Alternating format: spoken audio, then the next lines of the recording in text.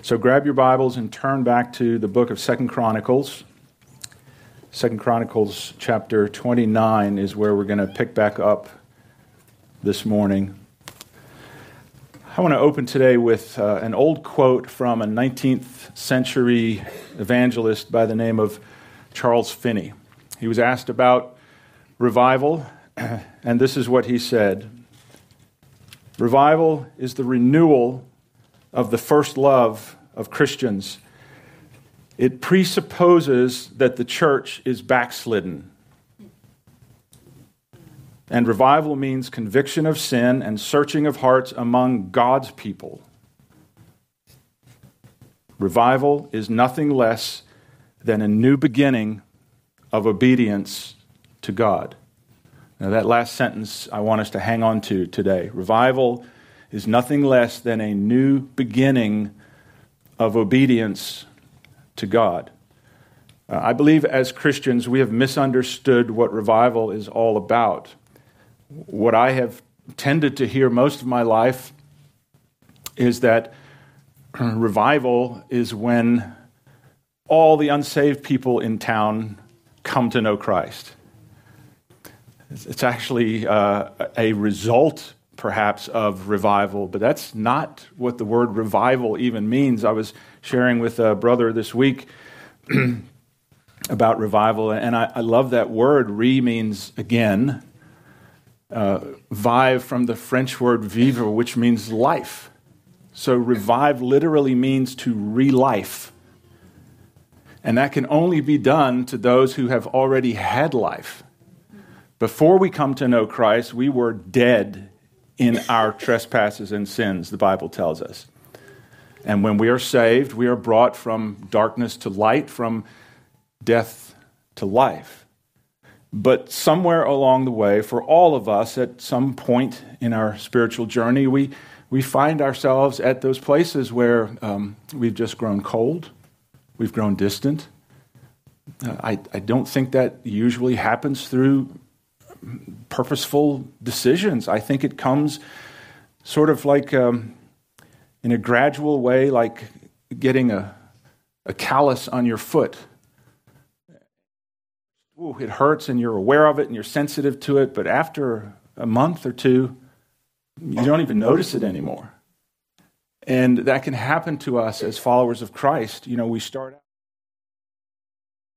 the working of the Spirit to His conviction, to His leading, but then after a while, I've heard that sermon before. I've heard that verse 100 times. And so we build up layers over our heart. And before you know it, God's word is not even able to penetrate anymore. And we as individuals, and we as a church, and we as a nation can become dead. And so revival is all about, we've been talking about revival. And I just want to make clear, I don't agree with everything Finney has ever said, but and he wouldn't agree with everything I say, by the way. I'm not saying I have it right.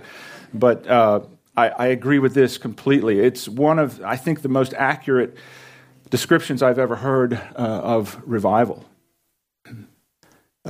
It presupposes that the church is backslidden. And as I said last week, this begins with us. The changing of our nation doesn't come and will not come by electing a different president. Although, let's do that real quick. Yes. But that won't change things.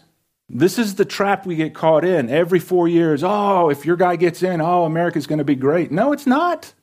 It's not. God is the only one who can change a nation. And it begins with His people. So I want to be very clear as we look at, again, this revival in Hezekiah's time. I want to be very, very clear for all of us, and starting with me, that we do not have the privilege of sloughing this off as somebody else's responsibility. God, I hope you bring revival to them. They really need it. Or maybe a little closer to home, the person sitting next to you, you're thinking, God, I hope you bring revival to her or to him because they really need it. Last week, we just got into the first 9 verses of 2 Chronicles 29. And those verses basically gave us an overview of what was to come in the next few chapters. It was about the revival that started during the reign of King Hezekiah after his father Ahaz had completely destroyed the nation, closed the doors on the temple, stopped worship, and wrecked the entire land. And so the next few chapters now, 29 to 31, are going to expand on those first 9 verses and give us all the details of exactly what Hezekiah did to lead the nation back to God. So today, I just want to briefly highlight the 6 steps that were taken by Hezekiah and the people and see how those might apply to our lives today. This is a very simple message, but I pray that it will really stir our hearts. So number 1, we saw last week the first step was that the doors of the temple were opened. Actually, they were reopened. 2 Chronicles 29, verse 3 showed us that. It says, in the first year of his reign, in the first month, Hezekiah opened the doors of the house of the Lord and repaired them.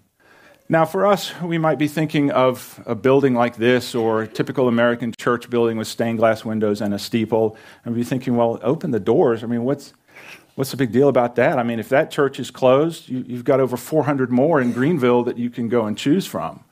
What we have to remember is that back then, the temple was the one place, the only place where God had said, my presence will come down and dwell there in that temple. So by permanently shutting the doors to the temple, Hezekiah's father Ahaz was essentially, in every understanding of the term, he was cutting everyone off from their access to God. So this wasn't like, oh, the church is closed because, a pipe broke and we had a flood, but we'll get it right next weekend. Or I'm going to go and visit another church this week. They didn't have that option. The temple was the one place God said, you must come here to be in my presence, to worship me. And Ahaz closed the doors to the temple, put bolts on them, as it were, and said, no more worship. And so by doing that, he was cutting the people off from their access to God. Now, of course, we know today, or I hope we know, that the Bible says God no longer dwells in buildings made by man. And so let me remind you again, this place is not the church. Okay, this building, we dedicated this to the Lord for his service, asking that we would use it properly and steward it well and all of that. But this building is no more sacred than a bowling alley or a grocery store. You understand? Don't put your eyes on this. This could be gone tomorrow. But the church would still be alive and well. The temple now, the place where God dwells now, is not in a building, it's in us. It's in us. And I wonder if we ever close the doors to our temple and say, God, not today. No, not going to worship you today. Anytime I think about this, I have to go to Revelation 3:20. Again, I think this verse has possibly unintentionally been used out of context. We all know this if we've been in church at all. Jesus is speaking to the church at Laodicea, and he said, behold, I stand at the door and knock. If any man hear my voice and open the door, I will come into him and sup with him or eat with him or fellowship with him and he with me. Now, remember, that this verse is used for evangelism, and fine, that is the process that happens when a person is saved. But this was spoken to Christians in a church. Think about that for just a moment. And so it's this picture of the church doing its thing, and Jesus is on the outside, knocking, saying, hey, you got time for me? You gonna let me in at all? I mean, they were really busy doing church. Jesus praised them in the verses prior to this. He said, look, you're doing a great job with this and this and this. But he said, the problem is you've lost your first love. You've closed the doors on me. You've put me outside.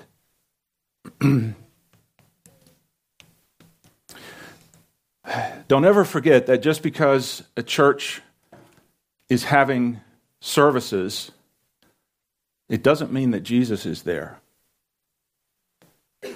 Just because a church is putting on all kinds of wonderful activities for the community doesn't mean Jesus is involved at all.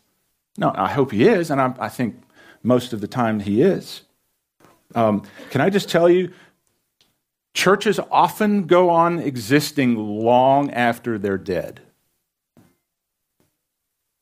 This is a danger we better be alert to. And just because we keep cranking out services every week doesn't mean a thing. Churches often go on living long after they're dead. This is what Ahaz did. He shut the doors to the temple. He cut people off from worship with God. And Hezekiah said, this is our first step. We've got to get back in the presence of God before anything will happen. That was step one. Step two, the priests and the Levites were sanctified. Now, I don't have a slide for these verses, but back in verse 3, we saw last week, Hezekiah brought in, after he opened the doors to the temple, he brought in the priests and the Levites. So these were the people who ministered in the temple, who helped with the sacrifices for the people, and carried out all that God had commanded to be done within the temple. And in verses 12 through 14, it lists all the names of these priests and Levites that he called in. And then we see this in verse 15, 2 Chronicles 29:15. It says, and they, that is the priests and Levites, gathered their brethren and sanctified themselves. So now the priests, sort of the leaders, had been called in by Hezekiah. They then went out and re-recruited the priests and Levites, the others, brought them in, and they sanctified themselves. That's kind of an unusual word for us today. We don't use that word really at all. The sanctification process was given by God way back in Exodus and Leviticus. And God was essentially saying to these people who were going to come and minister before him in his presence, God was saying, don't you dare think you can come into my presence casually. God is seldom preached and proclaimed in that light nowadays. Nowadays, the church foolishly thinks they have to make God everybody's buddy. God's my pal. God's my homeboy. No, he's not. These people, with all of their mistakes, they did understand God is holy. He's not like you. This is the God with eyes of fire, from whose presence heaven and earth flee. You understand? This is not a God to be trifled with. And so God put all of these cleansing regulations and sanctifying regulations in place. One example of what God said to them was back in Exodus 19:22. It said, let the priests who come near the Lord consecrate themselves. Why? Lest the Lord break out against them. Wow. So God had instituted this hundreds of years earlier, but unfortunately the whole system in Hezekiah's day had become so corrupt that he had to say to the priests and Levites, before you take one step back inside this temple, you all need to stop and sanctify yourselves, cleanse yourselves, purify yourselves before the Lord. And I realize fully that, thankfully, we're not under the Old Testament system anymore. We're not bound to that old Levitical system anymore. But does that let us off the hook? Do we actually think that God takes his church any less seriously than he did his temple? It scares me to death, folks, to see how some pastors today talk so casually about God and how casually they treat their role and their view of the church.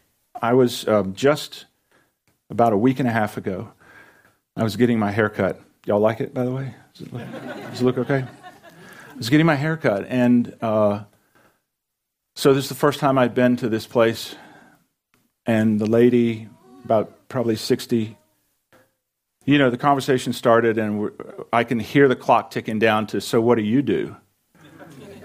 And she asked, and I said, well, I'm a pastor. And she went, oh, really? And she began to talk to me quite honestly, and I mean, she had the sharp instruments in her hand, so whatever she said was okay. But she started kind of rather boldly telling me what she thought about the church. And it wasn't nice.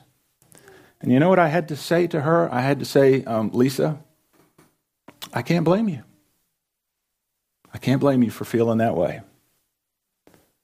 She said, yes, a lady I know in Easley, where she lives, was bragging to her circle of girlfriends about how she has been carrying on a long-time affair with a pastor in Easley. Yeah, I'm telling you, I was just so brokenhearted and furious, I almost asked her who the pastor was. Because you see, it's things like this that the world looks at and goes, they're no different from anybody else. They're all hypocrites. And I say to them, yeah, we are all hypocrites, every one of us. So come on and join us. We could use another hypocrite or two. We are all broken people. But for heaven's sakes, do we really view the church with such a casual attitude? Imagine a man standing in the pulpit preaching to people every week while at the same time carrying on. And by the way, I'm trying to retrain myself not to use the word affair that the world uses because it sounds so lovely, like something we would go to Paris to do. No, it's adultery.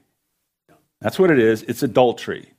And once again, the world has created a nicer word for it to take the bitterness off of it. This goes on more than you may realize. The leaders in the church the Bible tells us very clearly, we have been called to a higher standard. Which is very difficult, by the way, because we are no higher than any of you. Yet we have been called to a higher standard. Those who teach, the Bible says, will be judged more strictly. I think about that a lot. And so Hezekiah said to all the leaders in the temple, don't you think you can just casually stroll back in here when we open the doors and start leading the people in worship? You stop and you look at yourselves in the mirror and you sanctify yourself before God. So the doors of the temple were opened. The priests and Levites were sanctified. Thirdly, the temple was cleansed. 2 Chronicles 29, starting in verse 15. And they went, this is the priests and Levites, they went according to the commandment of the king at the words of the Lord to cleanse the house of the Lord. Then the priests went into the inner part of the house of the Lord to cleanse it and brought out all the debris, that they found in the temple of the Lord. Verse 17, now they began to sanctify on the first day of the month, and on the 8th day of the month they came to the vestibule of the Lord. So they sanctified the house of the Lord in 8 days, and on the 16th day of the first month they finished.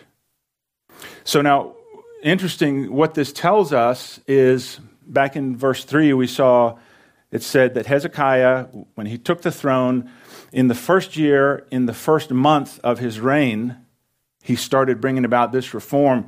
But if we do the math, what this tells us is it was not only the first year and the first month of his reign, it was the first day of his reign. So he got at it. He didn't waste any time. Now just imagine this picture, this beautiful temple that God had given the instructions to, starting a little bit with David and then to his son Solomon. And Solomon spent years building the temple. We looked at all this way back, and they dedicated the temple to the Lord, this amazing, spectacular place. And now just imagine it with weeds and everything growing up all around the outside, and you open the doors and go in, and there's just junk and debris and pagan idols and everything that have been brought in to the temple.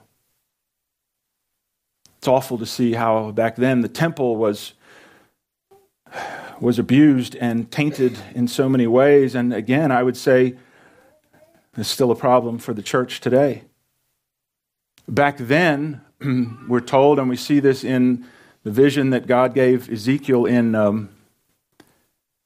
Ezekiel chapter 8, and we read what God showed Ezekiel, what was going on inside the temple. It was horrifying. That these the 70 elders at that time went into the temple before the services and went in and were looking at all their pagan gods. A lot of these were pornographic things, and they were worshiping these pagan gods in the temple before they went and ministered to the people, and they said, "The Lord does not see us." Back then, they had put their pagan idols inside the Lord's temple, and you might be quick to say, "Well, Phil, we don't put idols in the church today." Are you sure about that? Now, let's be honest and just think about this for a second. What about the idol of tradition? Rules made by church people that eventually become more important to them than the truth. They do. Most church members would sooner fight you over their traditions than they would over any doctrine in the Bible. What about the idol of personalities? Boy, we see this in America today. Magazines, Christian magazines publish articles like the top 10 pastors in America. That's just heartbreaking. And every other pastor looks at that and says, I guess I'll never match up. I'll never be good enough to be on that list. See, it's a horrible thing. This cult of personalities that takes place inside the church, where pastors are given celebrity status. They fly around in $50 million jets. I mean, if you want to buy me a jet, it's okay. What about the idol of experiences? People love their church experiences. The fog and the strobe lights, and people leave going, dude, that guitar solo was rad. Do people still say rad, or did I just expose my outdatedness?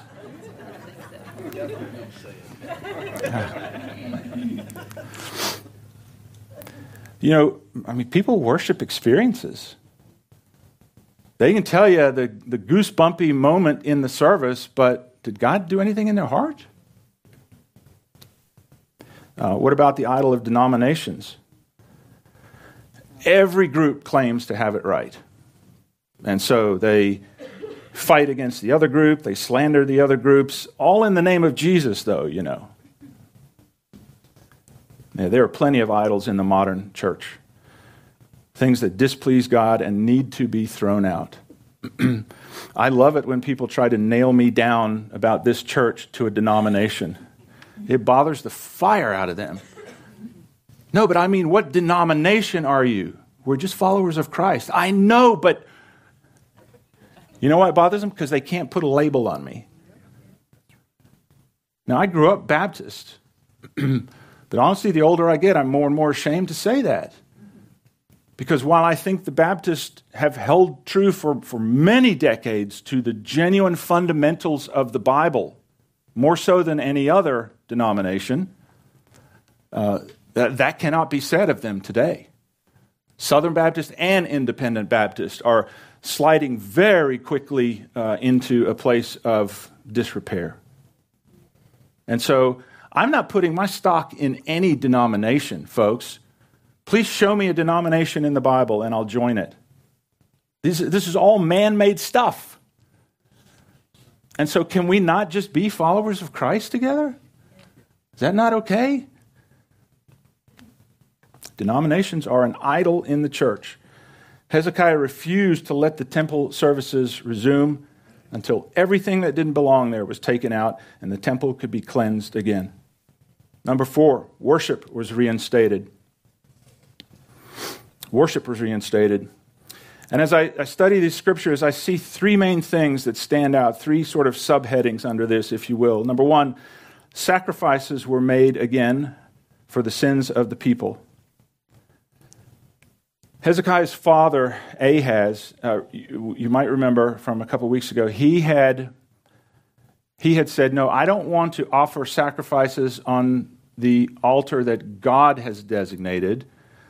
In fact, I saw a really cool pagan altar, he said, up in Damascus, and I had my priest build me a copy of that, and I want to go offer sacrifices in my own way, on my own altar to God. But Hezekiah got the people back to the way God said it must be done. Like it or not, that was God's way. I love what the old preacher said. I've shared this with you before. Oliver B. Green said, this is God's universe, and he does things his way. You may have a better way, but you don't have a universe. That about wraps it up. Are there things in Scripture that I look at and go, I don't understand why God said to do this. So what? It's not about me. If God said every service the pastor has to stand on his head in the corner and wiggle his ears for half an hour, that's what we would have to do. Ahaz said, no, I'm going to do it my own way. Hezekiah came along and said, no, we're getting back to what God said we have to do. And that begins with bringing sacrifices to offer for the sins of the people. Secondly, they praised God with music. This was the second step in reinstating worship. They praised God with music. It tells us they brought all their instruments, cymbals and stringed instruments and trumpets and electric guitars, not that one, into the house of the Lord. They brought all the instruments back, and then we see this in verses 28 to 30. It says, so all the assembly worshiped. The singers sang, the trumpeters sounded. All this continued until the burnt offering was finished. So they sang praises with gladness, and they bowed their heads and worshiped. And then thirdly, the people brought offerings to the Lord. Verse 31, and Hezekiah said, now that you have consecrated yourselves to the Lord, come near and bring sacrifices and thank offerings into the house of the Lord. So the assembly, that's the people, brought in sacrifices and thank offerings, as many as were of a willing heart brought burnt offerings. Verse 35, the burnt offerings were in abundance, with the fat of the peace offerings and the drink offerings for every burnt offering. So the service of the house of the Lord was set in order. Now, it's interesting later on here, we don't have time to get into all this, but if you read through these chapters, you'll see the people began once again bringing their gifts to God. And it says they brought so much that they had to open up extra rooms because the stuff the people kept bringing was piled up in heaps. But no one forced them to do this. And I don't think it should ever be forced.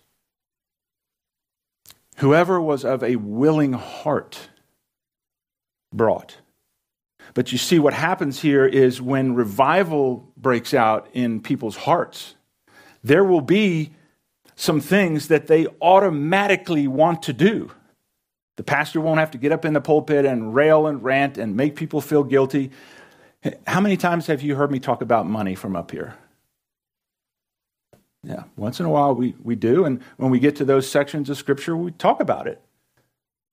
But I will never, ever try to strong arm or guilt you into giving. Not a chance. Because I know that if God is at work in this place, He will sustain this ministry. He doesn't need my help to do that. And if God is done with this ministry, it'll close down. And that's what needs to happen. I don't want to be in a place that's artificially propped up.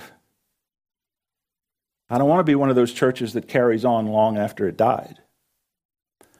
And so we leave that up to between you and the Lord here. And we see here, man, when these people's hearts got changed, truly transformed, they just said, wow, we want to worship the Lord in every way. So the doors of the temple were open. The priests and Levites were sanctified. The temple was cleansed. Worship was reinstated. And number 5, the Passover was observed. That doesn't mean a whole lot to us today. But what we see happening here in this section is that Hezekiah wasn't content to just restore worship for those people right there around Jerusalem.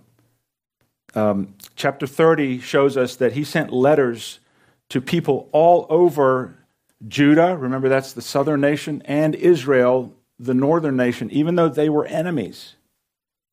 Hezekiah sent messengers out with letters to all the people, calling them to return to the Lord, to stop following the ways of their fathers, and to come to Jerusalem to celebrate the Passover.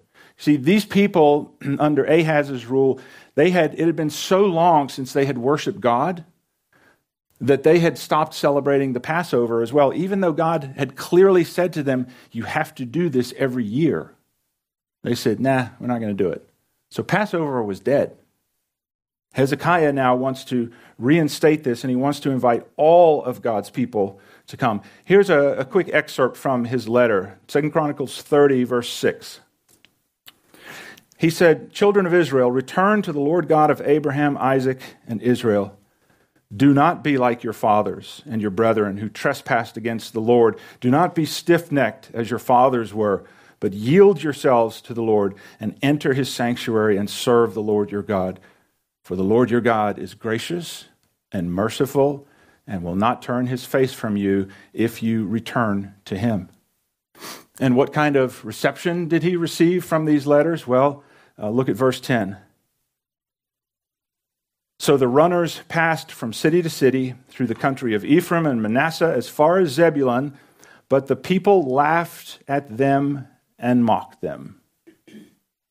Verse 11, nevertheless, some from Asher, Manasseh, and Zebulun humbled themselves and came to Jerusalem.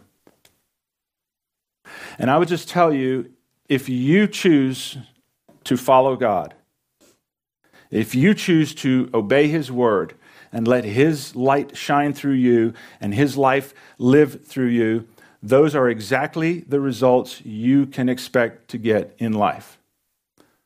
Some people will laugh at you and think you're crazy, but there will be some along the way who will humble themselves because of what they've seen in you, and they will come to know Christ because of you. We have to understand those ratios at the beginning, or we will get very discouraged. Jesus said, broad is the way that leads to destruction, and many are on it. Narrow is the way that leads to life, and only a few will find it. As a pastor, I was saying this to someone last week, as a pastor, I find it incredibly difficult to minister in Greenville, South Carolina. This is such a tough place to minister. You know why? Because everybody's already heard everything. Everybody's a Christian.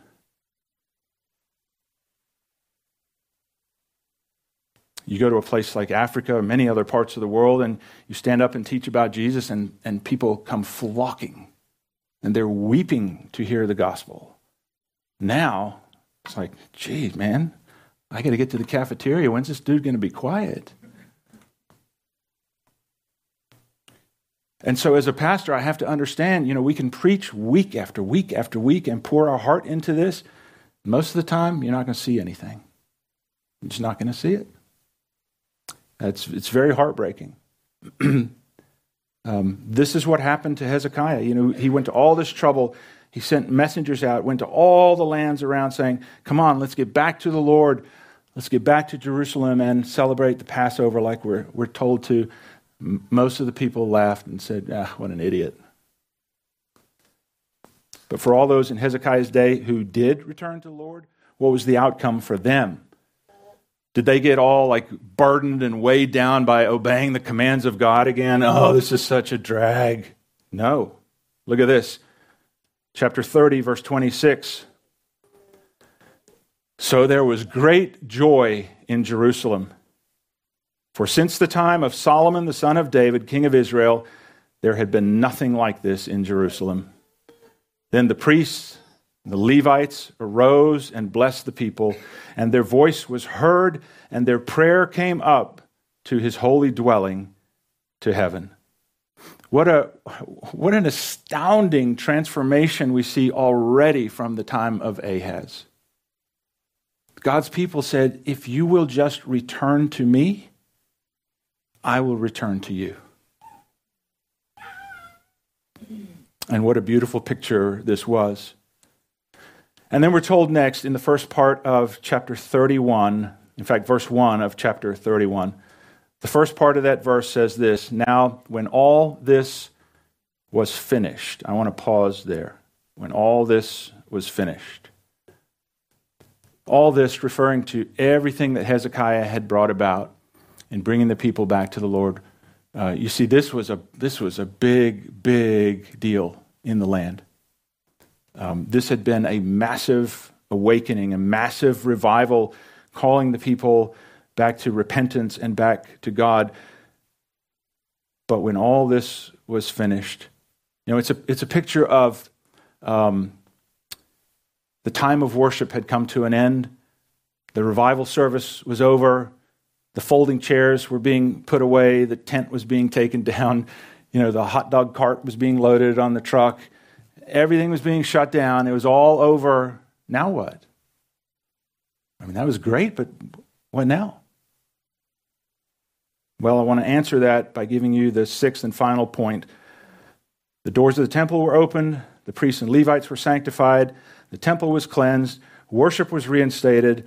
The Passover was observed. And finally, I want you to see this one more thing that happens when hearts are truly transformed by God. Number 6, idols were destroyed. Look at the rest of verse 1 of chapter 31. Now, when all this was finished, all Israel who were present went out to the cities of Judah and broke the sacred pillars in pieces, cut down the wooden images, and threw down the high places and the altars from all Judah, Benjamin, Ephraim, and Manasseh until they had utterly destroyed them all. Then all the children of Israel returned to their own cities, every man to his possession. What's going on here? Well, on the way home from this massive encounter with God, this great revival, on the way home from having their hearts renewed by the Lord, the people were walking home and they passed by things they had seen that had always been there. But now they're seeing those things through sanctified eyes. And suddenly they stop in the road, they look at this and go, we don't want these wicked idols in our town anymore.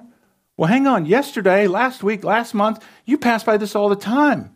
You never said anything. What's the difference? The difference is their hearts have been revived. Their eyes have been opened.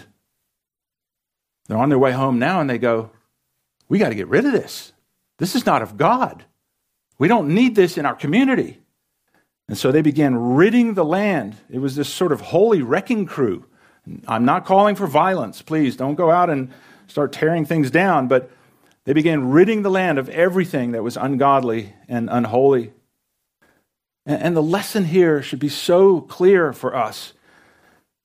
When God does a transforming work in your life, there will be things in your own life or in your family, your school, your neighborhood, your community, your city, even your nation that suddenly convict you and they stir your heart to the point where you say, we ought not be doing that. God is not pleased with this. It needs to go. You see, revival is not about just a one-time thing. And then when the meeting is over, revival is over. If it's true Holy Spirit revival and transformation, it'll continue in your heart long after the service is over. One of the sad things that I read about the so-called great revivals of old, that's the only part we tend to focus on. But the reality is, when you read the writings of a lot of those evangelists, in their later years of life, when they got to the end, they admitted, the thing that breaks my heart is after those revivals, we went back, and it was so hard to find anybody who was still living a transformed life. See, so let's not look at the 18th or 19th century and say, wow, boy, they had it all right. No, people are people. In any era, we tend to get excited about something for God, but then when the service is over, it's just back to normal. As we wind this down, let me add a quick warning here. We read about amazing events like this, and we may be tempted to think, wow, Hezekiah must have really known some kind of slick tactics to start this great revival and to keep it going to where it impacted the whole nation. I wonder what techniques he used that we could copy in our church. Let's be very careful. I want to remind all of us of something vitally important. Revival requires not innovation of new ideas, but restoration of what God has already told us to do. That's so important. We think, if we could just cook up some great thing, God will bring revival. You know what God's waiting for? He doesn't want anything new. He says, where you need to start is to go back to what I told you at the beginning. Obey my commands, do what I've called you to do, and revival will come.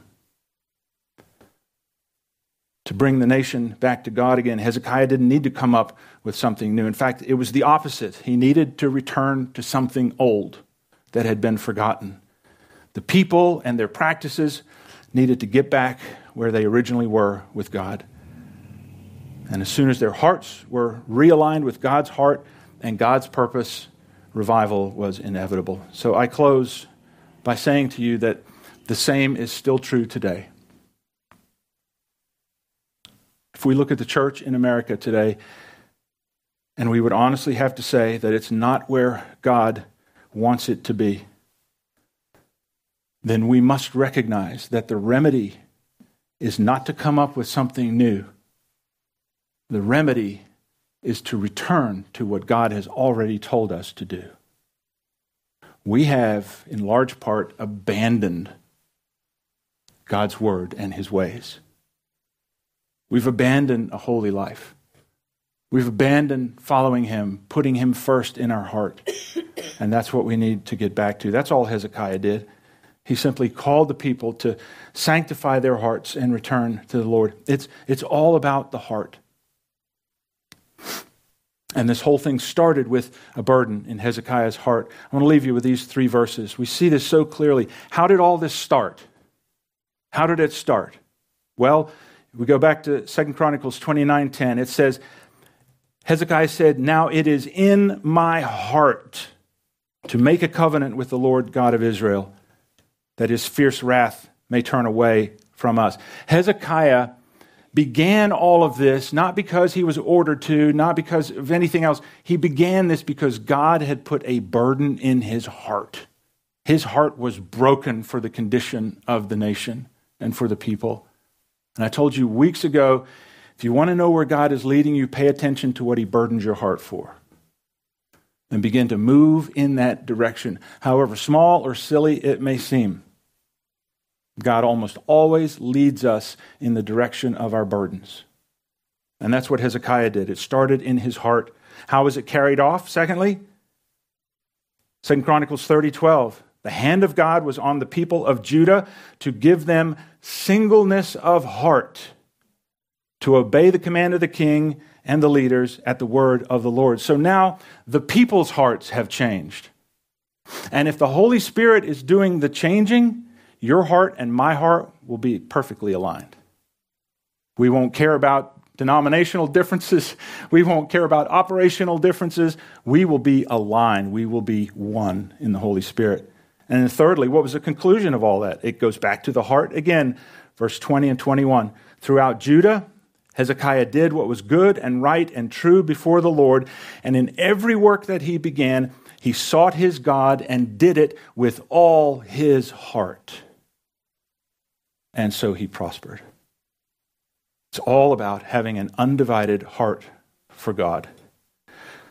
I can tell you the thing that would revive churches in America, the thing that would revive churches around the world, the thing that would revive LifePoint Church is if each of us simply started with our own heart and prayed, Lord, show me any area where I've closed the door to you.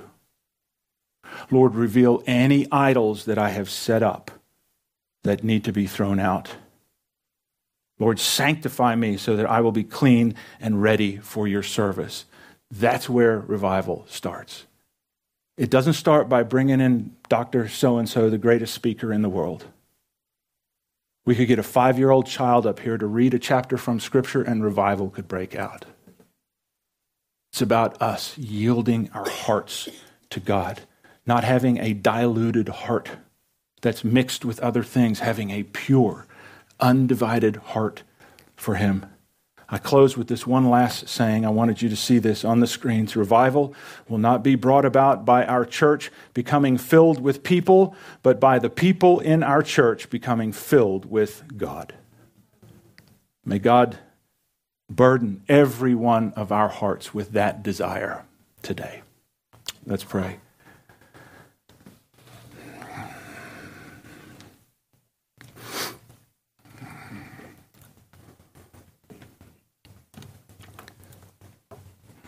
Lord, we admit to you, we long to see revival. We just feel the aches and the groans of this time that we live in.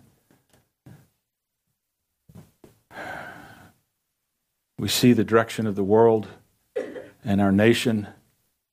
And we know, Lord, if this is not turned around, things are going to get really dark. But we know that's nothing for you. This is no big task for you, Lord. You are waiting for your people to repent and to return to you. And you've promised if we do, you will heal us and you will heal our nation.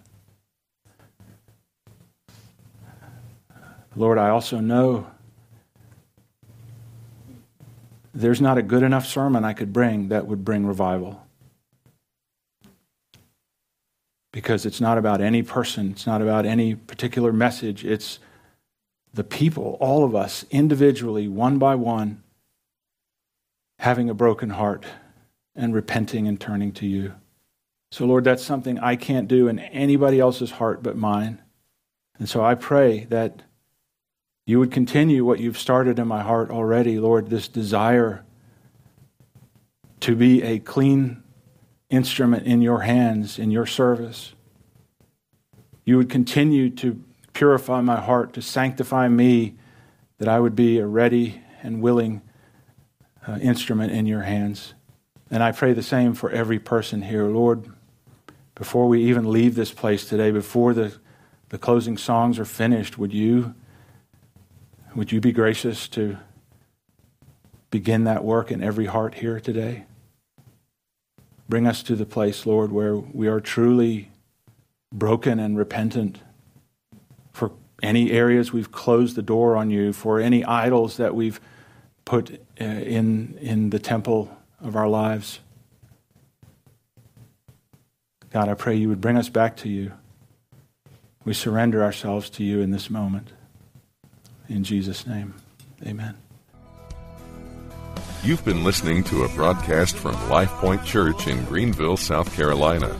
If this ministry has touched your life in some way, we would love to hear from you.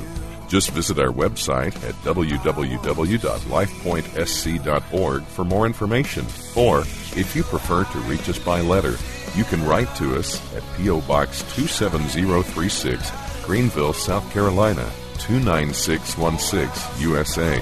Until next time, may God bless you as you continue to follow Him. Open the eyes of my heart, Lord. Open the eyes of my heart. I want to see you. I want to see you.